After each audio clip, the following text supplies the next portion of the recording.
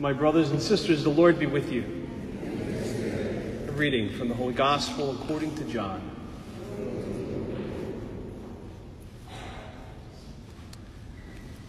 When Judas had left them, Jesus said, "Now is the Son of Man glorified, and God is glorified in him.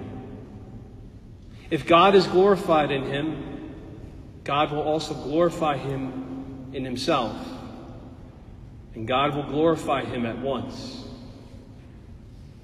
My children, I will be with you only a little while longer. I give you a new commandment: love one another. As I have loved you, so you also should love one another. This is how all will know that you are my disciples, if you have love for one another." The Gospel of the Lord. Praise you, Lord Jesus Christ.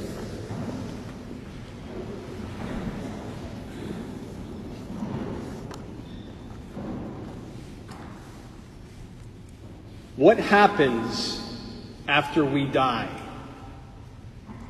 This was the headline that was trending Monday afternoon, alongside pictures of none other than actor Keanu Reeves, the film star whose latest movie, John Wick Chapter 3, just opened this weekend. I'll be honest, I initially rolled my eyes and dismissed it, thinking that this is going to go down some new agey secular rabbit hole that I didn't even want to look into, let alone start debating or discussing or fighting about with people online. But my damn ADD got the better of me, and I hit the back arrow on the web browser to check out the story, and there it was. Keanu Reeves was on The Late Show on CBS last week promoting his film, and as the host, Stephen Colbert, often likes to do in these types of interviews, he'll just throw out a question that seems random and somewhat flippant to just get some sort of a dramatic response from his guest. And so Colbert asked Reeves, "What happens after we die?" which was initially met with scattered laughter and amusement in the audience. And Reeves took a moment's pause and simply said, "I know the ones who love us will miss us." And the audience awed, and Colbert gently reached out to shake Reeves' hand. And you could tell that although the question was intended to be humorous, it very quickly turned into a deeply personal and intimate moment in what was a otherwise typical late-night TV interview.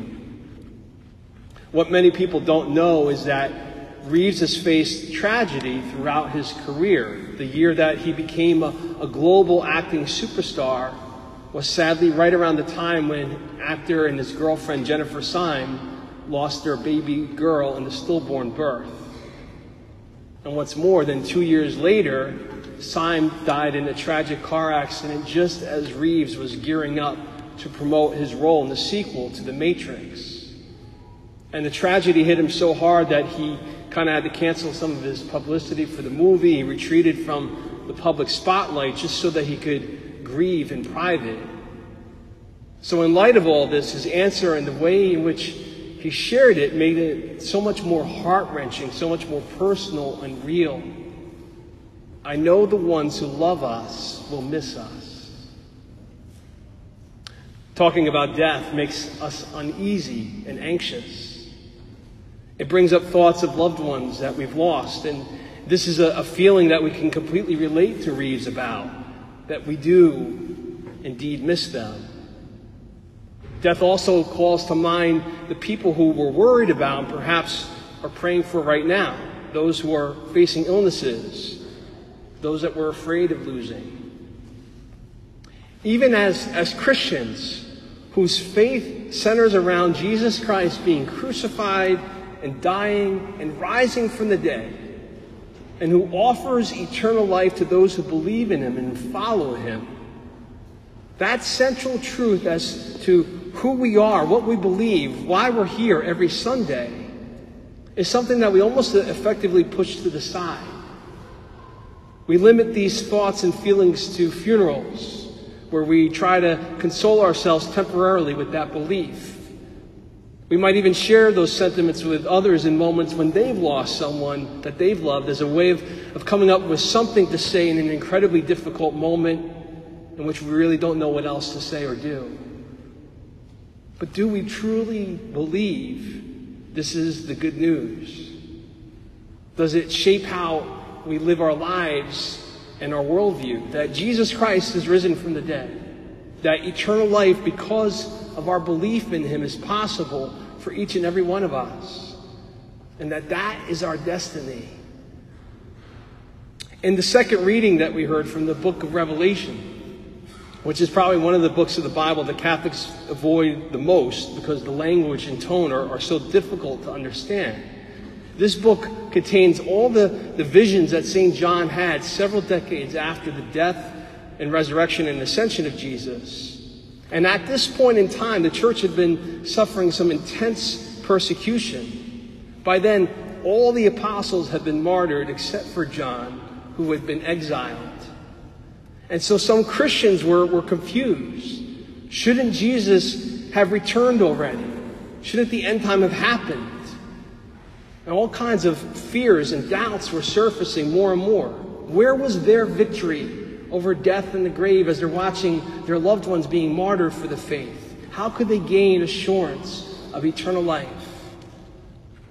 Sadly, there's been and there still are preachers who will manipulate the book of Revelation to cause fear in people by spreading all these doomsday prophecies and predictions, using the verses to say, this is the end of the world, or these are the end times. But that's not what this is all about. John's visions were never intended to be seen as a type of a dire warning. On the contrary, he was pointing out that the battle against evil is ongoing, that God will prove victorious, and that his victorious power continues to be at work right here, right now. And that was so beautifully described in that reading we heard tonight. Behold, God's dwelling is with the human race. He will dwell with them, and they will be his people, and God himself will always be with them as their God. He will wipe every tear from their eye. And there will be no more death or mourning, wailing or pain, for the old order has passed away. What this vision is saying is that the victory over death has already happened, although the outcomes of that victory have not yet fully been experienced here on earth. But it is happening here, and it's evolving. God is with us just as he promises in that one hopeful verse at the end of that scripture. Behold, I make all things new. It's a beautiful vision, and the words and sentiments provide us with comfort. But in the day-to-day struggles we face, we want more than just words, and we need more than just mere sentiments. We look for signs to back those promises up, don't we? Where do we find this newness? How do we find God among us? Well, Jesus answers those questions in the gospel. Love. That one short, simple but complex word. Jesus is telling us that what lies at the core and the heart of following him, what's essential in knowing God and having a relationship with God, is all about love. That gospel passage was coming from the Last Supper. So Jesus knows what's about to happen to him. Judas has already left and is already on his way to arrange the betrayal, which is going to set into motion the passion and death of Christ. But in spite of that knowledge, Jesus' thoughts are far from his own well-being or what he's about to suffer. And despite the evil that's about to be unleashed, Jesus knows that this will be the battle in which the epic and eternal fight between good and evil and between life and death is finally going to go down and take place. And that he is to be glorified. He will allow that evil to take place out of his love for you and for me and for all humanity. He allows this ultimate of injustices to occur because God sees and knows the brokenness of our sinful world and our nature. And he knows that the only way to ultimately conquer that is through love. And so he lovingly allows this to unfold so that when Jesus is risen from the dead, it will be the ultimate affirmation that love is stronger than even death. That's why Keanu Reeves and any one of us who grieves or mourns and experiences the deep pain that arises when dealing with death shouldn't see this as a sign of defeat or weakness. Those tears, the sadness, they point to the power of love that we experience in missing someone who was close to us. And as final as death seems, and although the loss of an absence of someone can cause such an ache in our hearts, it demonstrates that love goes beyond death. It's stronger than that. And even beyond those painful experiences, we see the creative, active power of love in countless ways, how it transforms our lives and the world around us. There was a married couple that I knew just a few weeks ago, and the wife was dying from cancer. But when you spoke to them separately, both were completely worried about the other. She was worried about her husband. He was worried about his wife, not themselves. That's love. When a parent finds the energy they didn't know they had to stay up with the sick toddler after racing to pick up the other kids from school and drop them off at practice and preparing dinner and getting their homework done, that's love. Or when a teacher comes to school early or stays late to help a student who needs help.